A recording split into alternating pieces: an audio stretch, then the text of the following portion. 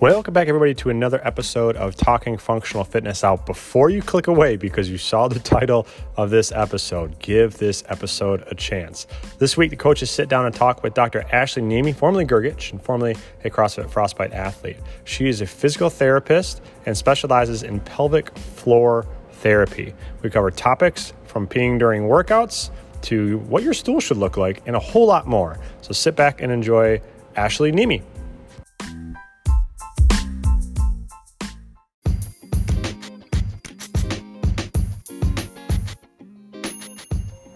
This week's episode is brought to you by Frostbite Programming. Putting it at the front of the podcast this week. Just make sure you listen to the rest of the podcast. We are switching up our days of the week focus. So this week and on for the next 5 or 6 weeks, Mondays will be our squat focus. Tuesdays will be a gymnastics or core focus. Wednesdays will be pulling, aka deadlifts. Thursday will be pressing. Ollie is going to move to Fridays. Saturday's still going to stay our longer or partner type workouts, and Sundays are still our hypertrophy type days. Monday, the 31st of August, you have a big one. 10 rounds for time on the open track. 10 rounds for time.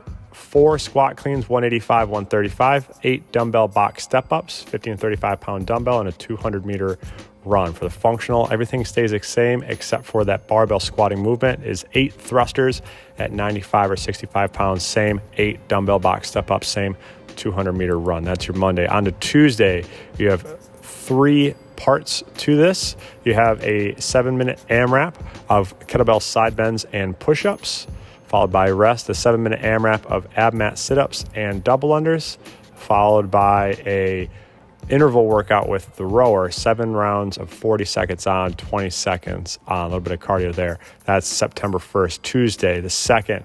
We have an open and a functional, but it's a little bit different than how we've done things. So the open has some prescribed buildups to some heavy singles at about 95%.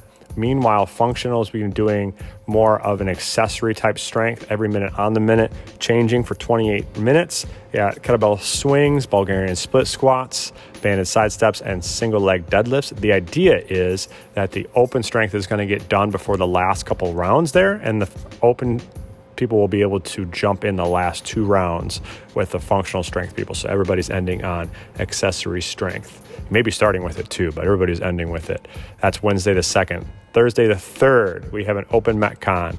We have 3 couplets for you. The first is 3 rounds, 12 presses, 95, 65, a 200 meter run. Then you're moving on to 3 rounds, 8 push presses, 135, 95, and a 200 meter run. And then 3 rounds of 4 jerks at 185, 155, and a 200 meter run. That's the open. Functional it's the same 9 rounds for work, but it's going to stay the same for each round. You're not changing weights. You're going to start with 5 presses, followed by 4 push presses and 3 jerks, all at 95 and 65, off on a 200 meter run. On to Friday. The 4th, you have 5 4-minute cycles of 6 burpees, 8 hang squat snatches at 95, 65, and 24 double unders with a 2-minute rest reset. That's your open. Functional is the same 5 rounds of a 4-minute AMRAP, 6 burpees, 12 hang dumbbell power snatches, and 48 single unders. Same 2-minute rest reset. That's your Friday. On to Saturday, we have what is based off of the Dallas 5 workout. So 5 workouts are 5 minutes. They all change. The first 5-minute AMRAP is 5 minutes of rowing for calories. There's a 1-minute break in between, followed by a 5-minute AMRAP of box jumps and hand release push-ups, 10 and 10. Next 5-minute AMRAP 3 is dumbbell hang power cleans, double dumbbells, and renegade rows. Next 5-minute AMRAP, that's AMRAP 4, is going to be sled pushes and shuttle runs. We're bringing both of those back for the first time in a while. And then your last AMRAP is wall balls and med ball sit-ups. And then as always, Sunday the 6th is our hypertrophy, aka sexy muscle training, working on arms and tries. There, you just got to show up for that one to see what it is. That's your programming for the week, Frostbite. Enjoy it. Or if you're not currently a Frostbite member, steal it. Enjoy the episode. It's your anniversary today? And I'm spending it with you. You're welcome. Oh my God. Thank you, Sherrick, for loaning us out your wife. That was her present to him. a break. Yeah, I'm going to give you about 4 hours by yourself. Well, very cool. You guys do anything else? Like for our anniversary? I mean, for whatever you want to call it. Yeah, whatever you do. Yeah, for yourself, for you guys. For... No, because today's Thursday. So he worked. We're going to celebrate. It's year 4, man. We're going to celebrate on Saturday. Like, that's nice. Like what material? Celebrate. We don't even do that. Well, we're going to go on a date day because we finally have a babysitter. Sherrick's twin brother is going to watch Isla, him and his wife, and we're going to have a date. Anniversary. What is a 4-year anniversary element? It isn't. It goes by 5s, doesn't it? I think it's the... No, 4 is... was that like wood or plastic or something? Wood is 5. Oh my God, 3 is leather. Oh. I missed that one. Hey, my 3rd's coming up this year, so... Yeah. Get the leather ready. 4 really gets screwed and not in the leather type of way. Fruit and flowers. Oh, I love fruit. Sounds good.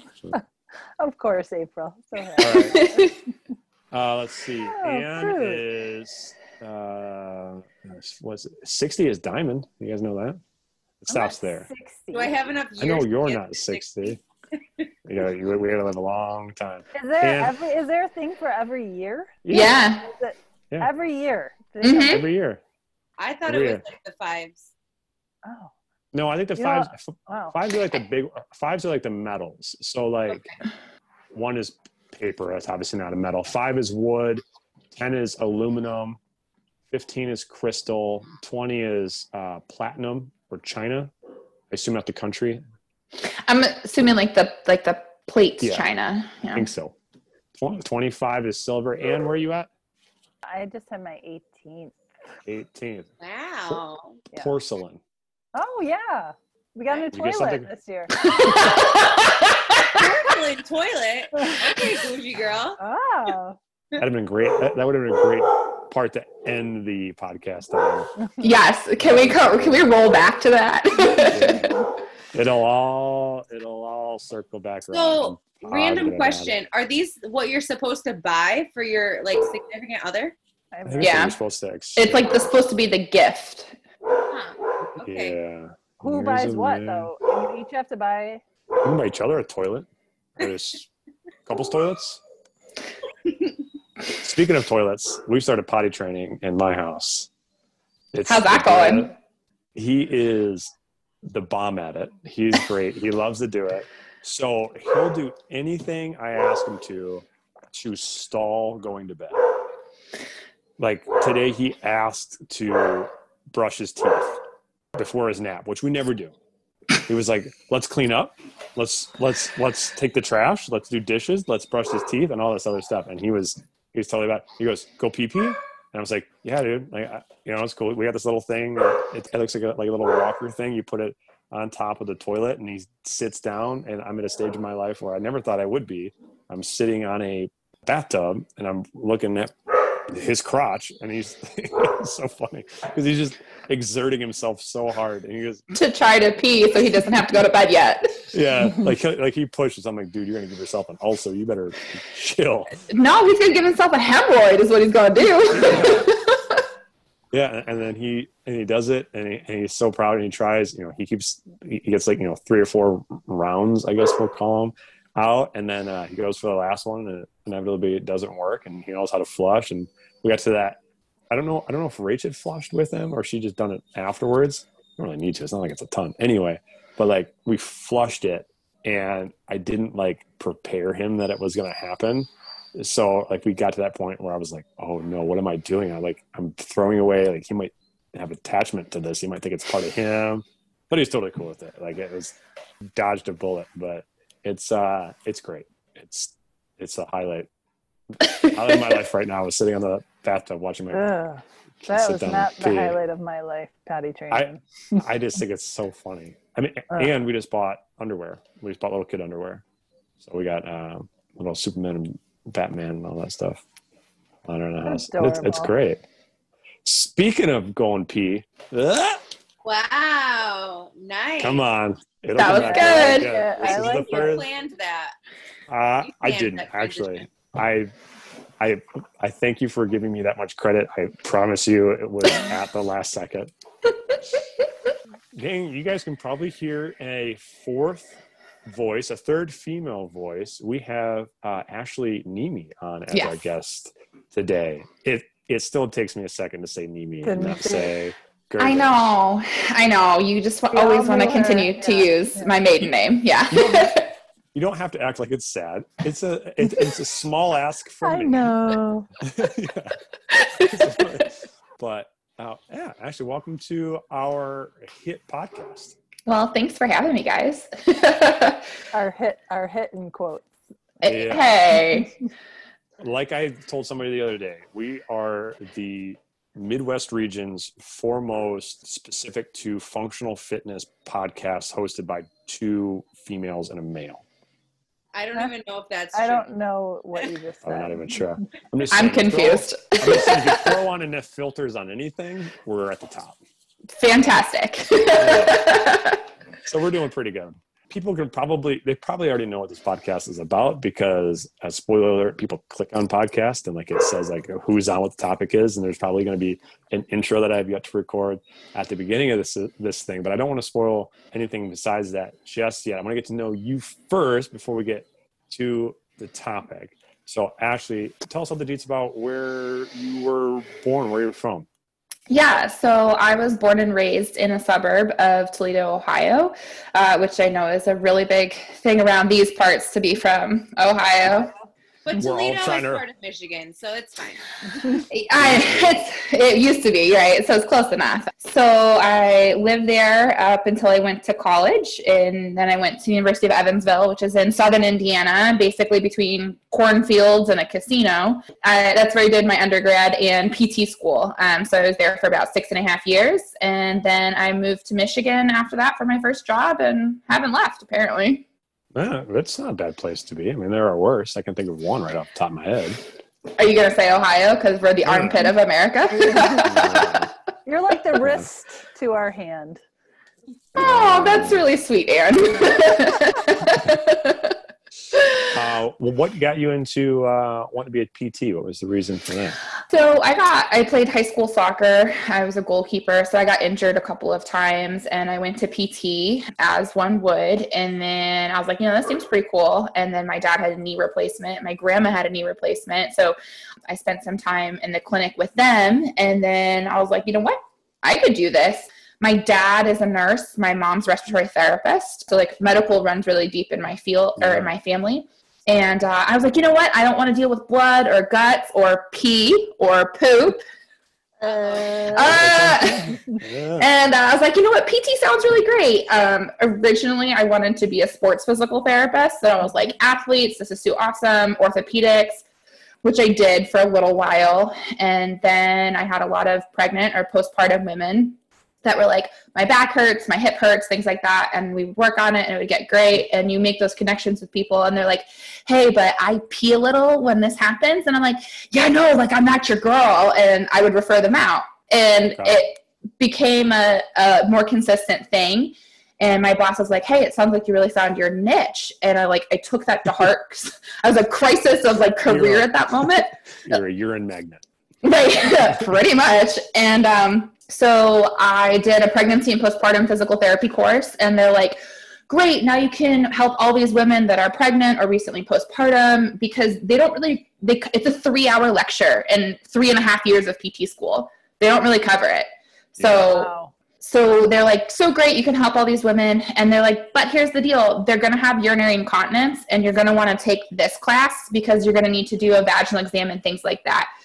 So then I took that class, and they're like, fantastic. Now you can work with all these women that have urinary incontinence issues, but they're going to have pain and bowel issues. So you're going to take the next class. It was literally like a rabbit hole of like. Sounds like a pyramid scheme.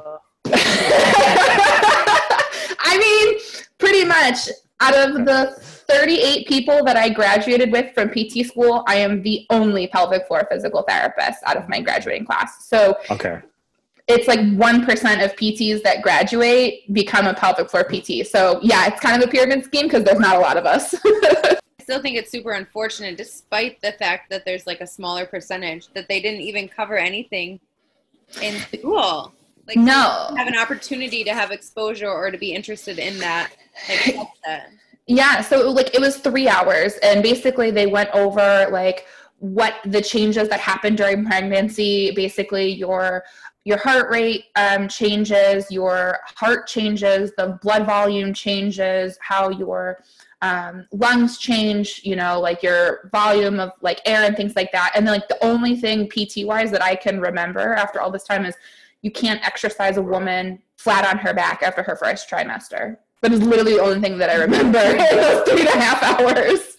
But it's crazy because so many women and so many people go through this like phase of life, and so it's impacting a lot of people.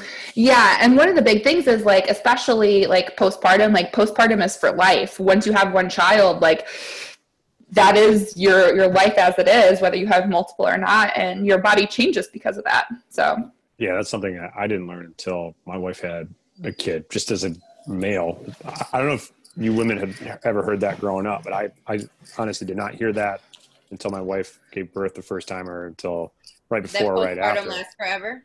Yeah, it was just a concept I didn't even know that. Yeah, it I was. think I just it found wasn't that even out thought of a year ago, probably. I probably didn't even know, like, I probably hadn't even heard the word postpartum until I was pregnant. Yeah. I just thought postpartum was like a month. Right? Yeah. So they actually start calling it the 4th trimester, is like the first like 3 to 4 months postpartum after you deliver. Cause that's when there's like so many of like the changes happen immediately in the body, whether you're nursing or not. But yeah, like postpartum though, with like for real, it's for life. Yeah. Yay. Okay. Good. So it sounds like it's safe to say a expert on the topic. I know a little something about it. Expert is we're always in the medical field. You're always continuing to learn and to grow. So that word's a little heavy for me, but I know a little something. Okay. You don't have to say it, but amongst this crew, let's call you the expert of the four. Okay. I'll roll with that one then. Yeah. But you have to feel kind of proud. Like if you said like 1% of PTs go into this, that to have all these people like trust in you before you even knew anything, like that has a lot to say about the person you are, which is really nice. Well, thank you. It's one of those things that like I got into PT to help people, like back pain, hip pain, all that stuff. And this particular pelvic floor population, men, women, children included, has given me a totally different sense of purpose than when I originally had started PT with. So it's really, I like to say, you do it for your patients, you do it because you care. When did you start going down this specific focus? So I graduated from PT school in 2014, and I practiced for about 1.5 years, strictly orthopedics. And then I would say my first ever pregnancy pelvic floor class was May 2016. So it's been about four years now. Almost. Okay. So yeah, so I don't think we've covered it yet, but that's how I know Ashley is. Ashley, you were one of the first people at Frostbite. You're one of the few people that supersedes April even. And yeah, I met you and Amanda. Shout out to Amanda if she's listening. Formerly Pickworth Crucial, is that one? Crucial, yeah. God, this whole change in the last name. People last names. I think her name is technically hyphenated, so I don't think you'd be wrong. Is it? Okay. Yeah. I'll just go with Amanda and just let her call me whatever. So yeah, so I don't even think that, to me, it was a fairly new thing then. I don't even think I had known, I can't say if I knew it 5 years ago, if this was, obviously I knew it was an issue or something that had happened, right? Because we've gotten into, so here's the long rant that I'm getting onto, is here's the hybrid of obviously why we're talking about this and the setting we're talking about this is in CrossFit. This is something that tends to happen, or just women get pregnant and then they come back to CrossFit. So this is important regardless of whether it's urinary issues or anything that we've talked about so far. So this is why I think it's so great, because I know you personally pretty well, and to have you on as somebody who I at least trust, maybe that'll hopefully validate. I don't think we need any more. You escaped Ohio. I know that. So one of the big buzzwords that us trainers like to use is pelvic floor. Like you got to work on your pelvic floor. What is the purpose of the pelvic floor, and what are the common problems? And what Sure. is it? What Okay. Is the pelvic floor? What is the pelvic is floor? it? A floor. Is it a floor? Is it an actual floor? Is it hardwood or tile? None of the above. So the pelvic floor is really comprised of 3 specific muscles. Most medical professionals, physicians will refer to it as the levator ani. It's a muscle group, like we call the hamstrings because but there are 3 separate muscles that create the hamstring. So it's a similar like concept. So what it does is it creates the bottom bowl. So if you look at the pelvis, there is an opening. If you look at an actual just like bony pelvis, you have your hip bones, and then it comes down, looks like a little heart shape, and then it's just all open in the bottom. So your pelvic floor creates a bowl of support for your bladder, for women, their uterus, and for the rectum.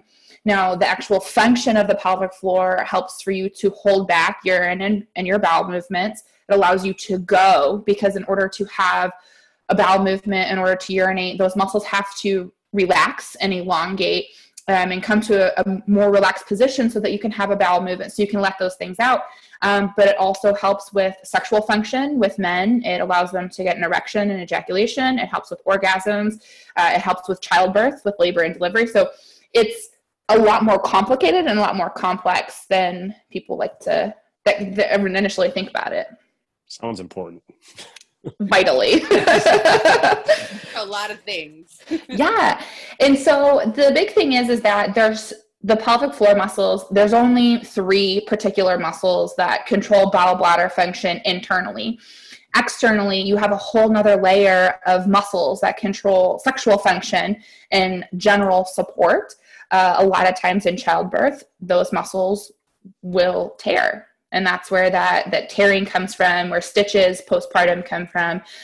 But the hip muscles, a lot of the hip rotators, which you work a lot on in like the prehab, type movements for CrossFit, run closely. They have fascial connections to the pelvic floor. So if you have weak hip muscles, your pelvic floor sometimes will overactivate and over-respond to the lack of stability within the pelvis. So now it's trying to do 2 jobs, 3 jobs, 4 jobs. Yeah. Exactly. Mm-hmm. Wow. Yeah. So a lot of the problems that people see is like urinary leaking. So they leak urine when they cough, laugh, and sneeze, or jump, or run, or lift, or carry. Sometimes it's even changing of position that, or just that will leak. Anything. Pretty much. But the big thing, constipation is a huge thing. And so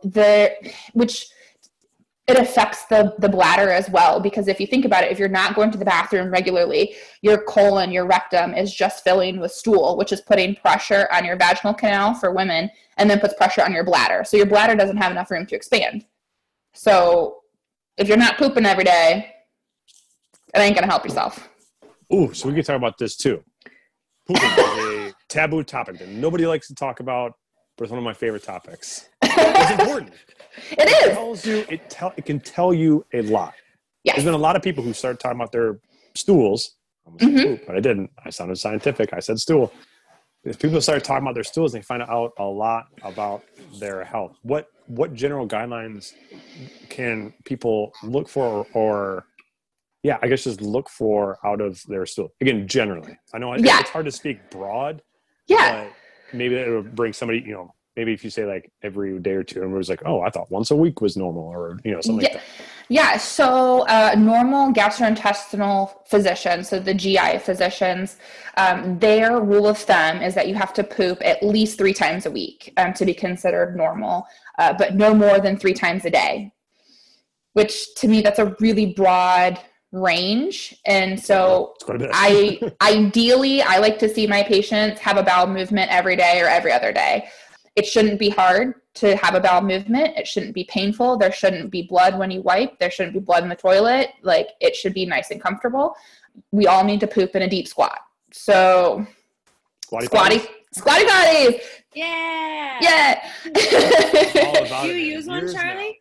Every time. All the time. Oh, nice. Yeah, I got them in both bathrooms. Yeah. If you ever want a good laugh, look at the Squatty Potty commercial. Those guys are brilliant. It's the same guys who did, and girls, same company that did the Orbit commercials. You know that? I didn't. But the company that created the Squatty Potty also created the Poo-Pourri spray. Oh, wow. They really got a niche. They found their niche. They like poop as much as Charlie. Maybe more. It's very, I don't know. But the color and the consistency, people get really uncomfortable about looking in the toilet. But honestly, like the color will tell you a lot. It should be like a brown color, light brown, slightly dark brown. If it's like black or green or yellow, that's problematic. Please go see your physician. And, you know, you just ate Superman ice cream the night before. Right. Unless, yes, and there's a caveat. Now, like if you ate a ton of carrots, your poop and your stool will be a slight orange tinge, or might have a little bit more of a color to it. I mean, it varies, right? As your body digests certain foods, your stool will change color, it'll change consistency. But there is it's called the Bristol Stool Chart.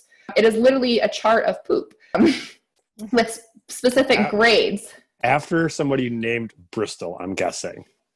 I'm going to assume, I don't know the history with it. This is like the Heimlich guy, but this guy got the stool chart. He got the poop chart. I'm really surprised, but Anne, I think that we should buy Charlie this poop chart for his birthday. I'm already looking it up on Amazon. Bristol, guys, it comes on a coffee cup. Bristol. If you type in Bristol, the first thing that pops up is stool chart. Oh my gosh. So ideally, the consistency, Charlie, since you're looking at it right now, is between. It's a grade 1 to 7. So 1 and 2 are considered constipated. So if you're thinking about like Whoppers or Almond Joys. Yeah, that's exactly what this looks like. Yeah, look at the kids version. The kids version of the Bristol Stool Chart is actually like candy. This is good. And food. So those are considered constipated. 3, 4, and 5 is considered normal and ideal. 4 is most ideal because it's smooth, it's snake-like, it shouldn't be hard to pass. It should not be super mushy, but at least has some sort of formed consistency to it. Number 6 and number 7 are considered diarrhea, which means that the food is moving too quickly through your GI system. And so it can have, very either undefined pieces or no pieces at all. Yeah, that was almost word for word. Are you looking at the kids one? Because I pulled it up. The kids one is almost worse because it identifies with food. I can't look at the kids one. Yeah, you go from Maltesers to grapes to like what looks like a payday, and then brats. Ew. it really jumps gross. the shark. And then peanut butter, and then some kind of mushroom candy. Mushy candy. Peanut butter? Candy. Is that like diarrhea? That's 5. So that would be number 5. So that 5 is on the tail end of normal. Yeah, and then 7 is milkshake. Yeah, which is kind of gross. Bringing all the boys to the yard. I can guarantee it. God, this is really quickly becoming my favorite podcast. An effect on your pelvic floor. Yeah. So what happens is that your rectum. So female pelvic floor in general. Okay. So the bladder, the uterus, and the rectum are all stacked on top of each other. When you insert a finger into the vaginal canal, if you feel up towards the ceiling, towards the front of the pubic bone, you're going to feel the front wall of the vagina, and that's going to be where the bladder sits. If you were to turn your finger down and push down and feel back towards like the back or the spine, that's the back wall of the vagina, and you're going to feel the rectum. So if someone hasn't had a bowel movement in a significant period of time, it is stored in the rectum, and you can feel during vaginal exams, you can feel the ridges of the stool because it's pushing up into the vaginal canal. I'll have to make sure to put a preface on this. Don't be eating. We have to put a warning label on this one. Sorry, guys. Not safe for work. People are going to come for the pee talk and stay for the poo talk. But it all affects everything. It does. It is super important. And so like if you're constipated, right, and then you're doing double unders, and you're having all this extra pressure on your bladder, and you have a weak pelvic floor because you had a child or you had surgery, or, you know, there's a million things under the sun, you are more likely to leak just because it's all about pressure management. Okay. Interesting. So we need to poop before class. And get it all out, man. I don't think you save anything. No, I'm not. I poop every morning. It's not constipation that. I was just trying to reduce your pressure so you didn't. I think. Is it in the right food group range? Can you be born with a weak pelvic floor? Because you said children, and I think I was just born with one. So I don't necessarily think that you're technically born with a weak pelvic floor. A lot of times you can have constipation issues as a child, and it can be, you know, you're having digestive issues because you're lactose intolerant, or you started solids a little early, or you had your body just had difficulty digesting for whatever reason, you're constipated. Your pelvic floor can hold more tone and can rest a little bit higher. Kids that have cerebral palsy or autism or ADD, ADHD, kids that are just defiant in general, they don't want to go to the bathroom. And so they will hold it. And so that creates high tone. And we think that a lot of people think, oh, high tone means stronger. It doesn't. It just means that it's going to get more tired more quickly. And you're going to end up with urinary leaking, not being able to hold back your bowels. I mean, it's going to, like, these particular patterns that we create as children follow us into adults. So you could have poor nutrition habits, poor hydration habits, poor toileting habits as a child that have now followed you through life. And now you are a compilation of all of your life events and all of your life habits. And now this is where you're at. These minds being blown right now. Because I don't think I never had any like digestive issues, but I never, and I wasn't like ADHD or anything, but I always was out playing with my friends, and I never wanted to go to the bathroom, and I never wanted to miss out. And I would, like, I remember being at a roller skating party playing Pac-Man, and I had to pee. It was my birthday party, and I had to pee so bad, but I did not want to leave the game. I did not want to leave the party, and I peed my pants, and I had to go home and change at my own party because I wouldn't go. And now I think it's following me to adulthood. Yeah. So it's traumatizing. Yeah. You should be urinating. You should be peeing every 2 to 4 hours. I'd be Me too. So no baby in your belly. Yeah, well, April, right now it's a little bit different because your baby's sitting on your bladder. So, but realistic, I mean, it also depends on how much fluid you're intaking too, right? If you're drinking a gallon of water over the course of like 3 or 4 hours, of course you're going to pee more because your bladder is only supposed to hold 16 ounces at max. So I don't drink that much water. So how are you peeing enough if you're not? All fluids count. I don't know. Like, just getting it from the air? It's the morning. I will pee. This is very. I'll wake up and pee, which everybody does, but then I'll probably like half hour later, I'll probably have to pee again. And then I drink my Spark in the morning, which is supposed to be pre-workout, but it's my coffee. And that makes me have to pee like no other. And then I pee a lot in the morning. Caffeine's a diuretic, right? Yeah. So here's the thing, though, is caffeine, coffee, chocolate, soda, alcohol, tomato-based products, carbonated beverages are all bladder irritants. So if you are going to the bathroom in the morning and then you go and drink coffee or a Spark without consuming additional water, you're basically just putting a bladder irritant into your bladder. And that's why you have to pee so often, because your body is like, get it out of me right now. I don't want it anymore. Yeah. I need to drink more water. Yes. That's what I heard. Don't drink Spark. You know how I can't not drink it. Alcohol, he does his 1-to-1 with a glass of water and a glass of alcohol. That's just what you need to do with your exactly your Spark. Yeah, it's not that you have to give it up. That is not it at all. It's you just have to manage it a little bit better. If you know something irritates you and makes you pee more often, you just have to cut it with water and drink more water. I have patients that refuse to give up their coffee, and I'm like, cool, you get 16 ounces of coffee, you get immediately 16 ounces of water after that. So you should drink it after or before? Either.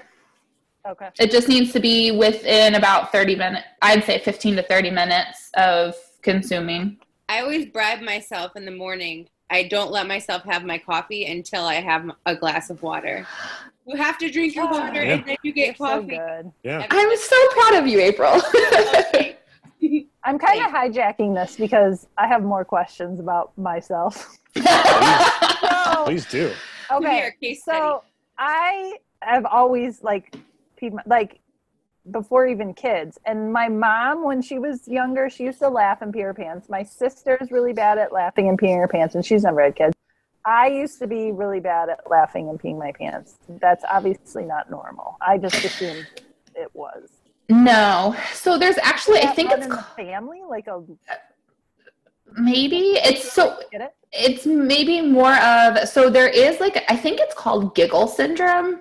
I may or may not be correct with that, but it happens when especially young girls, they laugh and they laugh a little hard, and it creates increased pressure. And so what it really can be is that it's just a lack of pressure management. And so when you laugh, cough, and sneeze, you create increased intra-abdominal pressure, and that pressure has to go somewhere. So if the abs are in the front, you have your back muscles in the back, diaphragm's on top, pelvic floor is on the bottom. Well, your ab muscles and your back muscles are so large and strong, they're not going to lose this battle. Your diaphragm is gigantic, and unless you have a hole in it, it's not going to lose that battle. The pelvic floor for women has 3 openings, so that pressure has to go somewhere. Yeah. Wow. But why don't all women do that then? Why is it you just have? So it could be gosh, April, you're just killing me, Ann. So I'm going to go off on kind of a different, I don't know if it's a conspiracy theory. I don't know how proven it is, but I've heard of this theory of people who have flat feet. Parents usually have flat feet also. And the theory is that it's less genetic as it is learned. So when you're a kid, think about where you are in relation to your parents learning how to walk, and you see your parents and you see the arches of their feet flatten out. So that could be the way that you learned how to walk, was just with a collapsed arch. Now, there obviously could be or probably is a genetic component to that as well. But could that be something maybe Anne growing up, that she saw her mom laughing a certain way and peeing in it normalized it? Possibly. Then it's the argument, right? Nature versus nurture. Who really knows? It's 6 of one way, half a dozen of the other. But also too, how your bladder habits and were as a kid already. So if you held it until the brinky brink of overflowing of the cup, your bladder gets to a point where it's overstretched, and then it's not going to give you the proper signals when it hits a certain point, hey, it's time to pee. It will wait and wait and wait until you're about ready to explode. And then it's crap, I have to go to the bathroom right now. So you may not have had that urge to pee, but it was already at capacity. Okay. Interesting. I am fascinated right now. I'm having so much fun. I am too. I'm finding out, I always just thought, I don't know. They're oh, it sucks. I never even heard of a pelvic floor, ever. Yeah, so it's crazy because I have colleagues that have been practicing in the pelvic floor physical therapy field for 20 plus years. So we think that never talked about. Nope. So the Midwest is the last to kind of fall in line, but the East Coast and the West Coast have been practicing pelvic floor PT for quite some time. Yeah, we're not the tip of the spear. We're we're more towards the back part. I've had an interesting experience because I never remember experiencing any leakage or peeing during anything until I was postpartum with my first baby. And then I experienced it all. I peed during double unders, during squats, everything. I felt it all. But now that I'm pregnant again, it's gotten better. Like, I don't pee during my double unders now when I'm pregnant, but I did when I was postpartum. Are you doing them as fast as you used to? They feel pretty normal. Okay. And everyone makes the joke at the gym that the baby's just holding it closed for me, but that's how it works. Well, you know, because when you're pregnant, your center of gravity changes, right? So your posture changes. So it might actually be more of a postural change while you're pregnant than anything else. Without being able to watch you actually do it, it'd be interesting to see. Yeah, just it's been weird and a weird experience going through the cycles of peeing and not peeing, but I'm happy when I don't. Do you guys have any more personal questions? Because I got a question from the male coach point of view. Take the floor, Charlie. Go ahead. Right. I'm sure I'll jump in again. That's fine. I mean, this is why, I mean, you guys are on here for a myriad of reasons. But so as a male coach, obviously, as with a lot of other things, if I don't experience it myself, people either view me or I feel underqualified to speak to something. And what happens without doubt, every single time somebody pees, somebody says, oh, it's because I had kids or something like that. In general, should women be peeing during exercise or exerting themselves? So the long and short of the answer is no. So it is incredibly common. I think there was somewhere of an upward statistics of like 90+%, maybe 95% of women over the course of their entire lifetime will experience urinary leaking for one reason or the other. Surgery, just personal bladder habits, or like pregnancy and postpartum. So at some point in our lives, most all women will experience urinary leakage. It is common. Okay. It is not normal. And then other than inconvenience, I mean, I got to get the mop bucket out, you got to change your pants. Other than those, what can urinating during certain movements cause or be a sign of? I think we've kind of talked about a couple of them, but. Yeah. So one, you're more likely to get skin breakdown. So everyone calls the vagina, like all the external genitalia of a woman, the vagina. That's not it. That's the vulva. And it's just me being picky, what we call it. But that particular skin on the outside of the genital area is very thin. It can have a lot of skin breakdown. You can get rashes. You can get infections. I mean, the list kind of goes on and on and on. When it comes to that type of, like, if you urinate and especially if you let it sit. Now, if you immediately go and change and clean up afterwards and things like that, that's a little bit different. But if you're urinating during a workout, that tells me that there's a couple of things happening. You're having either a strength issue in your pelvic floor or you're having a pressure management issue. If you're having pressure management issues, you're probably also having some constipation, some hemorrhoids, pain with bowel movements. You might have what's called a pelvic organ prolapse, which is like a whole nother ball game. But long and short of that means is that your organs are not being supported the way that they should and may increase pressure in the vaginal area, and they not necessarily fall out because that's not the right word for it, but they're displaced. Yeah. So, I mean, and if there's just straight weakness, the pelvic organ prolapse can be a thing too. And so 30s, 40s, 20s, 30s, 40s, that might not be such an issue now, but 50s, 60s, 70s, depending on how long you live, the quality of life. Yeah.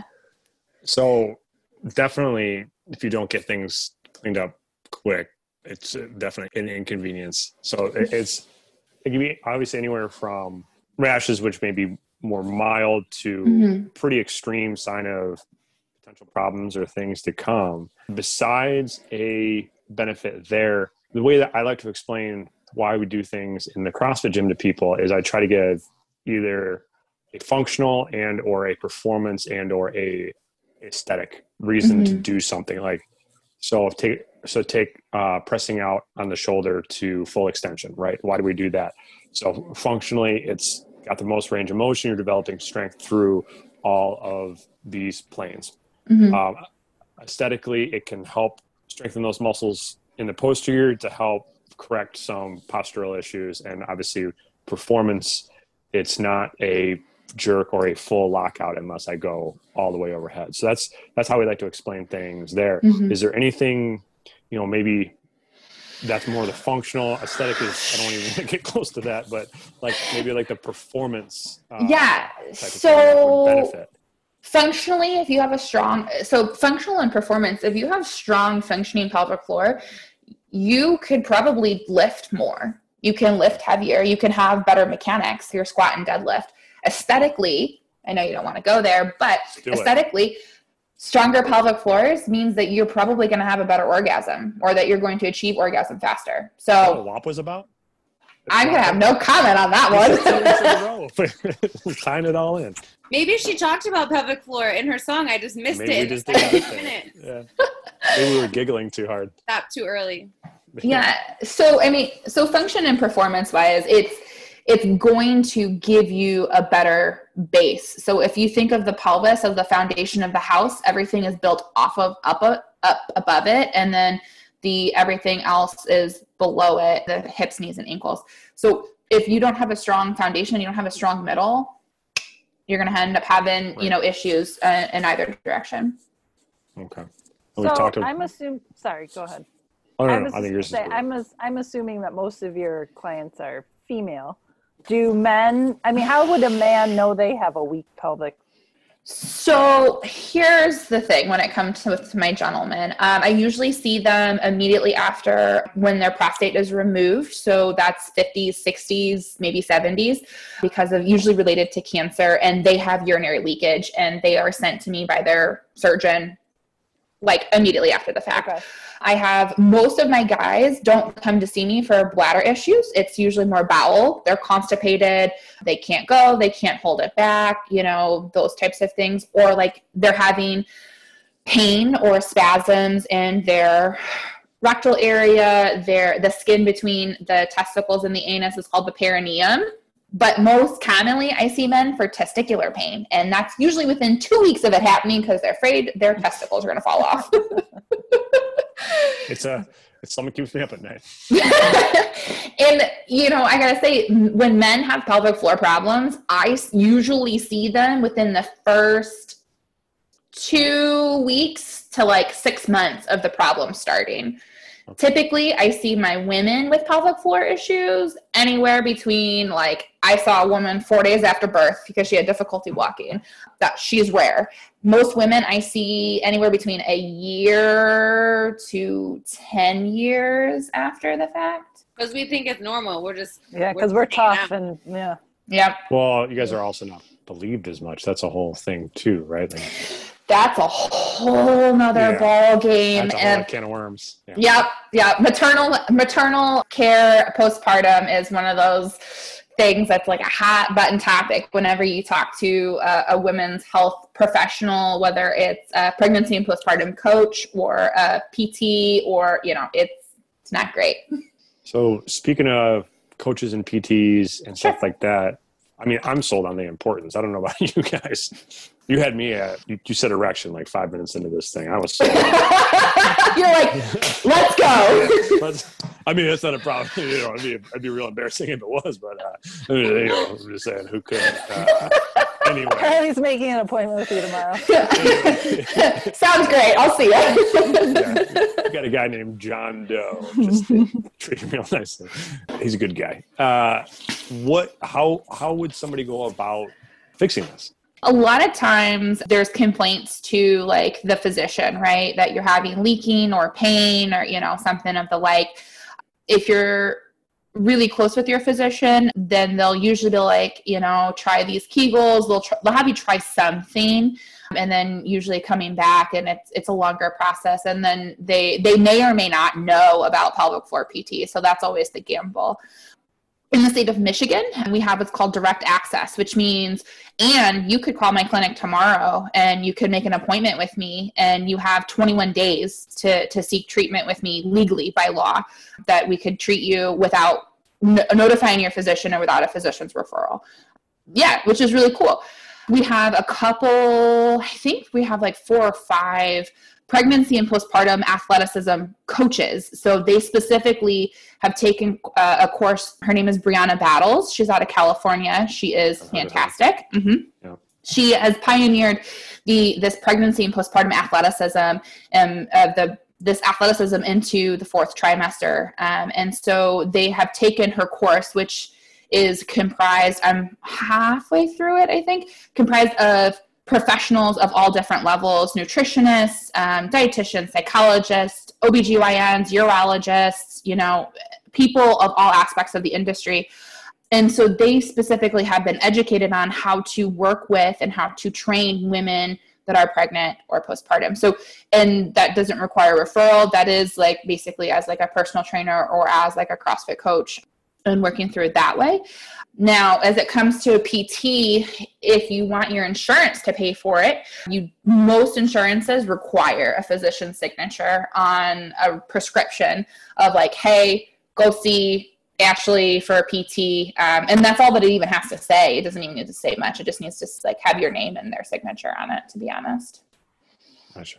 Okay. So yeah, a couple different avenues. You can go anywhere from PT right away, go through the doctor and get a referral that way, or there's a bunch of coaches and certificates out there that people can know what they're doing, because this is obviously we started this topic because we knew that there was some importance to it, but I don't know about you guys, but this sounds a lot more important to me now than it did 60 minutes ago. Yeah. I mean, I think for a couple of years I've heard about but literally only for a couple of years, like a couple of years ago I heard about this. And then like, I just assumed like, oh, like you said, I had a kid. This is how it is. And how I'm going to live my life for the rest of my life. And if you had like a couple drops of urine when you coughed, laughed, or sneezed and like it didn't bother you and it happened like once every like a couple of weeks, like that's totally fine. If it happens every day and you just wear panty liners, the urinary incontinence panty liners, not menstrual panty liners, because those are 2 different things and they don't work the same. But, and the phrase is pad up and play, because there are certain conditions, there are certain things that like, even as the best PT that you have, you still might have a little bit of urinary leakage with some things. And so wearing a pad is no way, shape, or form, a failure. It's like wearing an ankle brace. Sometimes you need that little extra something to help you out. So if you don't want to live with it, that's a whole different story. And, wanting that progress and that change is something different. But if you're okay with it. Well, is that like, because you said laugh, or what was it? Sneeze? Cough, laugh, and sneeze. So like I cough, laugh, and sneeze and I don't pee my pants. It's if I extremely laugh or if I'm jumping rope, basically. Right. Yeah. Right. So, I mean, you're just increasing levels. Yeah. So the amount of intra-abdominal pressure that you create when you cough, laugh, and sneeze on a normal occasion it doesn't exceed what your pelvic floor can handle. Okay. When you laugh really hard or hysterically, or patients that have like bronchitis or like where they're coughing a lot repeatedly over and over and over again, their pelvic floor gets tired. It's like any muscle. They're made of fast twitch and slow twitch fibers. So they're meant for quick power, but also endurance. Eventually they'll get tired and they'll fail. Now, this is another question about peeing. Okay. You said holding your pee is bad. When you exceed 4 hours in over 16 ounces. Is it good I've always heard when you're peeing to stop peeing in the middle of your pee to strengthen. Or what? Have you ever heard that? I've never heard that. Have you heard that? Stop your pee in the middle of a stream and then go off the toilet? No, you just. She means like a start-stop. Yeah. Oh, okay. So like under your control. Yeah. So here, I've heard that's supposed to strengthen or something. I don't know. So here's the deal. I tell patients to do that when they have difficulty finding those muscles, associating those muscles. When it's like, hey, I need you to try to hold back your urine, and I'm feeling the pelvic floor, and their brain and their body is not connecting, right? So you have to have that brain-body connection of like, how things function. So I'm like, hey, look, when you're sitting on the toilet, try to stop your urine midstream. And then they're like, oh, those muscles. Got it. Now, to do that repeatedly over and over and over again is not super great, because what you're doing, in order to urinate, your pelvic floor muscles have to relax. Your bladder then contracts because the bladder itself is a muscle. It's a smooth muscle. It's controlled by nerves. You have no control over it. Okay. When you contract your pelvic floor muscles, it sends a signal to the bladder, hey, quit contracting. You need to hold it. There's a delay. It contracts a little, then goes back to the storage, but you're still slightly exerting force. So you're pinching off the urethra, which then balloons behind the muscles. And so eventually you can overstretch that urethra, and then you can have leaking from that. No Wow. practice. Don't do that. So I never did it. My sister always told me to do it. I never did it. But. if you have difficulty like contracting those muscles, then yeah, once or twice isn't going to be like the end of the world to have that association. To do that repeatedly over and over and over again, probably not the best. I bet everybody that listens to this podcast is going to try that if they've never tried it. Probably. The other Sorry, thing stopping? is, the other thing is too, is that when you do a pelvic floor contraction, you should be able to do a Kegel, a pelvic floor contraction, without anyone knowing. So like, I'm doing them right now. I just did one right now. So, but what happens is when you use, a lot of times people use their hip adductors or their glutes to overcompensate for a weak pelvic floor. They end up like bouncing up in the chair. I did one. Did you guys see it? Yeah. So that's how you can tell if you're doing it correctly. If you feel a vertical movement, you're not doing a pelvic floor contraction. You're doing a glute squeeze. You want to be able to lift the anus, the testicles, the vagina up, off, and away from the chair without other additional movements. So guys can do Kegels. Yes, of course. They have the same pelvic floor. You just have one less opening because you have a urethral opening and a rectal opening, and that's it. And that's it. That's it. I'm not weird down there. I only got 2. That's nice. Freeze the way to go. I'm telling you. 50% more problems. Yeah. Well, I'm sold. Anybody else have any more questions about this? This is the first time that we've deviated big time from our. Yeah. I think it's because it's so interesting. It's been great. We all have these questions. Yeah, the Actually, if body's I a wanted to weird reach out thing. to you and get help from you, how would I find you? Sure. So I practice with a group called Plymouth Physical Therapy Specialists. I practice out of our Plymouth location, which is on Lilly Road in Plymouth, Michigan. I also have a colleague in our practice. She's in our Brighton facility, which is kind of like off of Grand River, I think. And so you can go to our website, which is plymouthpts.com, or you can call our Plymouth clinic, which the number should be on there. And there is a whole page. It's called the Michigan Pelvic Health Institute, which is our special subsection within our company, specifically focusing on pelvic health, since we do retreat men, women, and children. Very cool. So, yeah, if you're having a problem with Pandarin workouts or incontinence or need erection help, reach out. Any sort of pain, bowel. I mean, the other big side topic that happens, I see a lot is the diastasis, which is like a huge like Instagram, social media thing right now. So I see a lot of women postpartum for a diastasis recti, which men also can have too. It's just more common in like bodybuilding. It's just the separation of the rectus abdominis is all. That one probably doesn't pertain to me, but yeah. Well, that's okay. Haven't been bodybuilding lately, Charlie? I've been That's when trying your to stomach, for those layman people, Sure. it's when your stomach is at that, Like your cone abs thing? separate. Yeah, but is that what it looks like after? Yeah. So during your pregnancy, so the muscles that create that 6-pack ab look when you're super cut and defined, there's that thin line that runs in the middle to separate the abs, right? So that's called the linea alba. And what that is it's a fascial connection that holds the muscles together. During pregnancy, that can get stretched and sometimes it loses tension. And so after you're pregnant, it has a difficulty that it can't necessarily support your abs. And so your abs, instead of being next to each other, can be further away from each other. It's not a tear. A tear is a hernia, and that's totally something different. Okay. This whole pregnancy thing sounds wild. I think I'm safe because I didn't have a 6-pack ever, so then I don't have to worry about it. Take care of that. beforehand. They say that almost 100% of all women who are pregnant have a diastasis. It's just whether how your body heals and how your body responds after the fact is what happens. If you would ever notice it, because you just have other stuff going on. Yeah, you're good. Must be in the almost part, not the 100 part. Right. Well, Nimi, how we like to end all of these. I mean, I got more than I bargained for with this whole thing. But the way we end all of these interviews is we want to do a would you rather. Now, none of us have done any of these questions. I searched these ones up and I looked for hard or difficult would you rather. Okay. By the way, that's redundant, right? That's what would you rather should be. If it's an easy would you rather, then why even ask it? Then that's easy peasy, right? Right. Yeah. Would you rather? Yeah. So it just seemed, anyway. I've got a couple for us to go through it, and then we can. I was going to say not debate, but we're going to end up debating anyway, so I might as well encourage debate on who's right and who's wrong. So I'll go with the first one. This is to the group.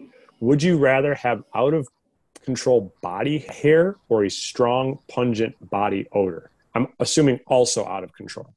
What's the tackle? I guess if I had to choose, I would pick hair because you can always shave or laser. Well, if you have the bad body odor, is your hair totally like perfect and you don't have like? It's how it is. No. It's how it is now. Then I guess hair out of control hair. Because it can serve a functional purpose. It can keep you warm. That's true. You're such a glass half full type It can person. keep people away from you. I didn't know, but I think you guys sold me on this one. I think I'm going to go with the hair too. No debates on the first question. We got a couple more. Abe, you want to go next? Would you rather clean rest stop toilets or work in a slaughterhouse for a living? That's easy. Clean toilets. Yeah, agree. For 100%. sure. Every day. Rest stop toilets. Yeah. Yeah. I don't care. I can put on my rubber gloves. No way would I ever work. You're also in there with rest stop people. I don't care. Also, that's fine. I can fight them if they try to get weird. You're going to be able to focus on people getting weird behind you and the task at hand, which is the cleaning of the toilet. Nothing compares rest to stop toilet. Wait, so in the slaughterhouse, do I have to kill the live animal, or is the animal already dead and I'm just breaking it down? That's a good question. I assume you're the one doing. Yeah, I think you're the one. Yeah, doing the thing. Or you at least get to witness it and then break it all down. And so the guts and blood. Here's the thing, Cameron, my husband's a hunter, so you help him like whatever it's called to the deer. Dress. Does he hunt the little chickens and the cows that you're slicing your throat? So Cam says we can't get pigs because he's going to name them Bacon, and they'll end up on our table one day. So he is all about animals have a purpose. So yeah, I think I would choose the rest stop just because I don't think I could look like an animal in the eye and like kill it. But if it was already dead. In the rest stop, you close off the bathroom so you don't have to deal with the people. There's always 2 bathrooms and one's always closed. These are rest stop people. All right. Would you rather live without hot water for showers or baths or live without a washing machine? Washing machine, 100%. I take scalding hot showers. I agree. Yeah, you can wash your clothes in the sink. Yeah. I'm going to disagree with you guys on this one. You're going to take cold showers and baths. There's an anti-inflammatory benefit to taking a cold shower to start in the morning. But in the middle of winter, you're going to take Have you ever lived in Michigan winter? Okay, you have a washing machine. How long does it take clothes to get from you have a machine to do your laundry, from the dirty clothes of the laundry to your dresser or to your bed or wherever they sit? How long does it take? Yeah, you think it's going to get faster when you don't have you're going to be buying new clothes all the time. I would rather have the washing machine, just take a quick cold shower. Every single day? Oh, I don't shower every day as is. I'm not COVID times are different. I'm not going to increase that. Yeah. I'm not going to increase that rate just because it's cold. Yeah, no, but okay, so is there anti-inflammatory properties to a cold shower? There's also increased benefits to a hot shower of muscle relaxation, improved muscle flexibility. Yeah, they say to do both, Charlie. But only superficially. You're just going to start sucking at CrossFit. I'm talking about like your muscles are going to be that's going to like help my core, which is more inflammation. That's what I need. I'm broken at the core, not superficially. So and there's also a thing called the cleaners and laundromats where you can just take your Oh yeah, because that's gonna clothes. again. You have a washing machine in your house, so you think if you have to take it to the cleaners, you're gonna do better? I'm just saying, I want my hot showers. Same. Agreed. I like You're my hot wrong. showers too, but I know the reality of if I put more hurdles in front So of me to after get you close get done done, with it's gonna take working in longer. after you get done working in your slaughterhouse, you're just gonna take a cold shower. I'm Maybe probably like gonna a need it. 3-second shower. That's it. Yeah. After It's you've not been very gushed sanitary. in blood. It- I don't want to sit in there with my thoughts for too long. I just get my mind off of Gross. what just happened. Gross. So what you're saying is you're going to spend all day in a restroom toilet and then sit in a hot sauna of just poo air. No, I'm gonna get a hot shower and clean myself Right. off. And A it's going sauna, to truly yeah. sanitize our skin Yeah, because it's not hot. cold like 2 seconds. Where Hey, and oh, see- I'd missed be the in there spot. more for 2 seconds. Hey, once you beat like that, like 10 seconds. There's no way you're gonna be You're in a cold fine. shower for more than 10 seconds. You're going to I've have done blood it. crusted all over you. And the sauna helps to open your pores. So we're really going to be flushing So that out the all of restroom the. Yeah. stuff Yeah. can get into All your those pores. I don't want. That's why trying to get bleach stuff out. is invented. You got bleach in your shower right now? I got bleach in my shower in a tub. Oh my gosh! All right, moving on. Apparently, I'm wrong twice in a row now. What? You guys gave me number 2. But number 4, would you rather be alone for the rest of your life? Sorry, I I'm don't know why I'm laughing. living the second part of this question. Yeah. Or, yeah, I almost skipped it because I knew this was going to be ripe for those kind of comments. Or always be surrounded by annoying people. Anne, would you like to go first? I'm living it. So of course I'm gonna pick the annoying people because Because you like your life right now. yeah, I'm used to it. I don't think I'd like to be alone forever. Like eternity forever, right? Yeah. Like you don't even see other people? I mean, Like I've made some maybe- parameters on this. I don't know. Like people Like, people you just exist on live like in your own TV, little or like you house. go to the store and you No, see you people. can go to the store and see people, but you don't really have.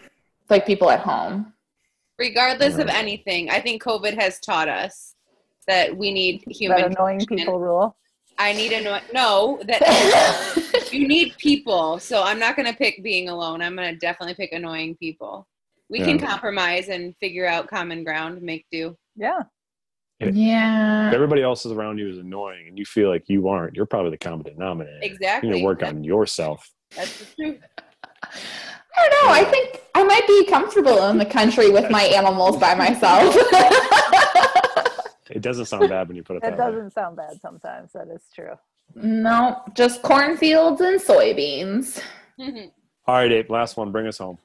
Would you rather be locked in a room that is constantly dark for a week or a room that is constantly bright for a week? Gotta go. Light, Hard one. light, 100%. I You ever heard value of both. these? You ever heard of these like sensory deprivation rooms? They got one, I think it's like Minnesota, where they have those like, they're not styrofoam, but they're like these very like absorbent cones, and they block out all the light. So there's no senses, so you can't hear anything.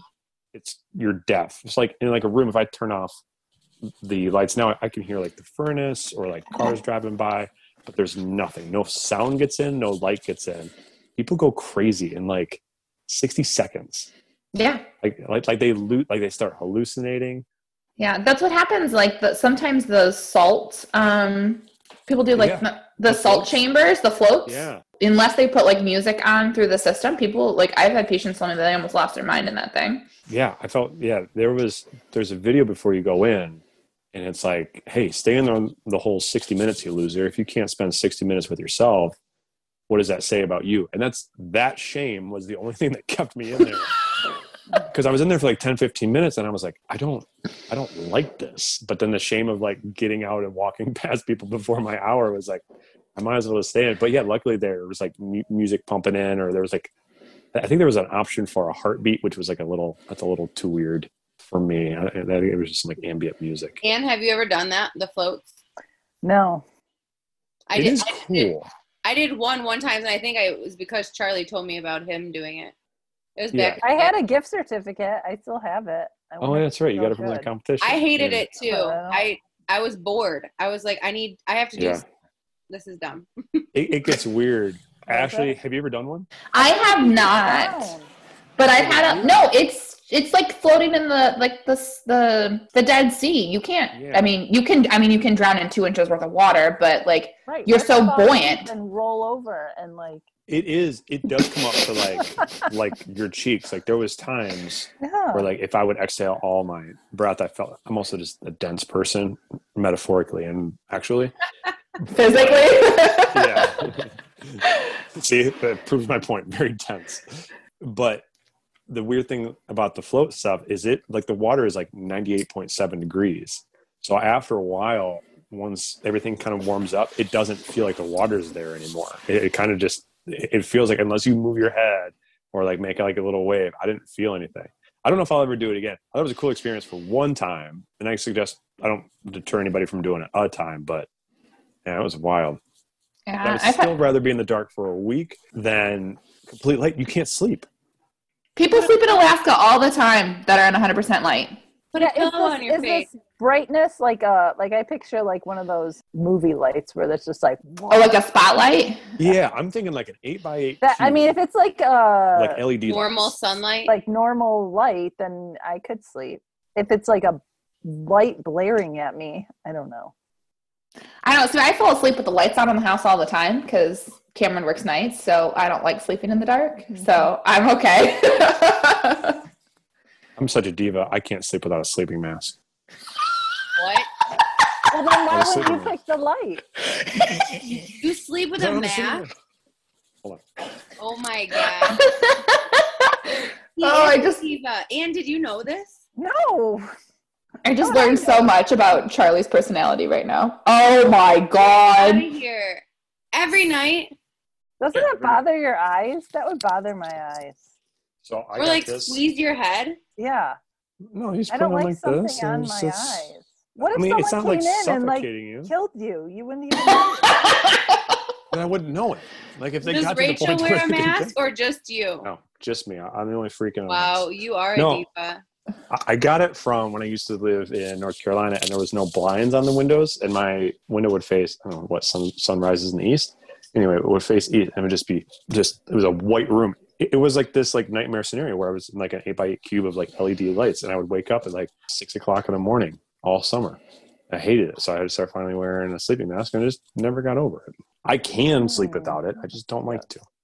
Wow. I bet you can. It's your little blankie. That's probably it. I've learned more about you during this podcast. That's right. The whole reason we started this was to figure it out about PP, but we figured out a lot about Charlie. Actually, in the last 10 minutes. Everybody answered? I said dark. Anybody else with dark with me?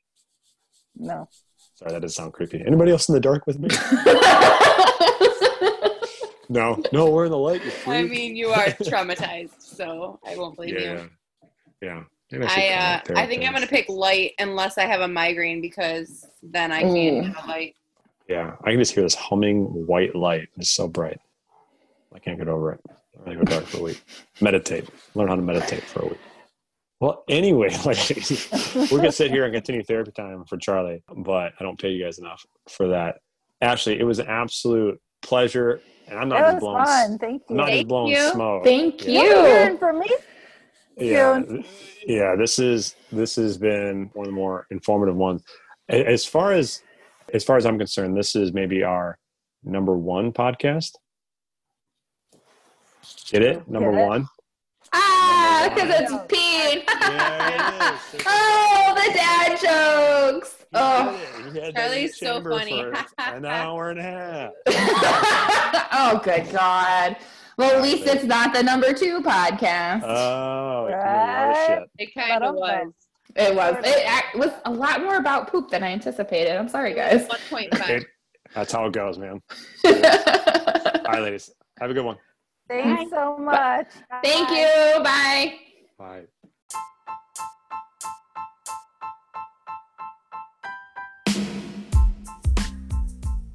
Thank you once again for listening to Talking Functional Fitness.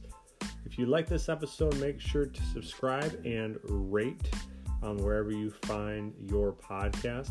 Make sure to also like and subscribe and follow CrossFit, Frostbite, and Talking Functional Fitness on all the social medias and YouTube as well. As always, everybody, stay frosty.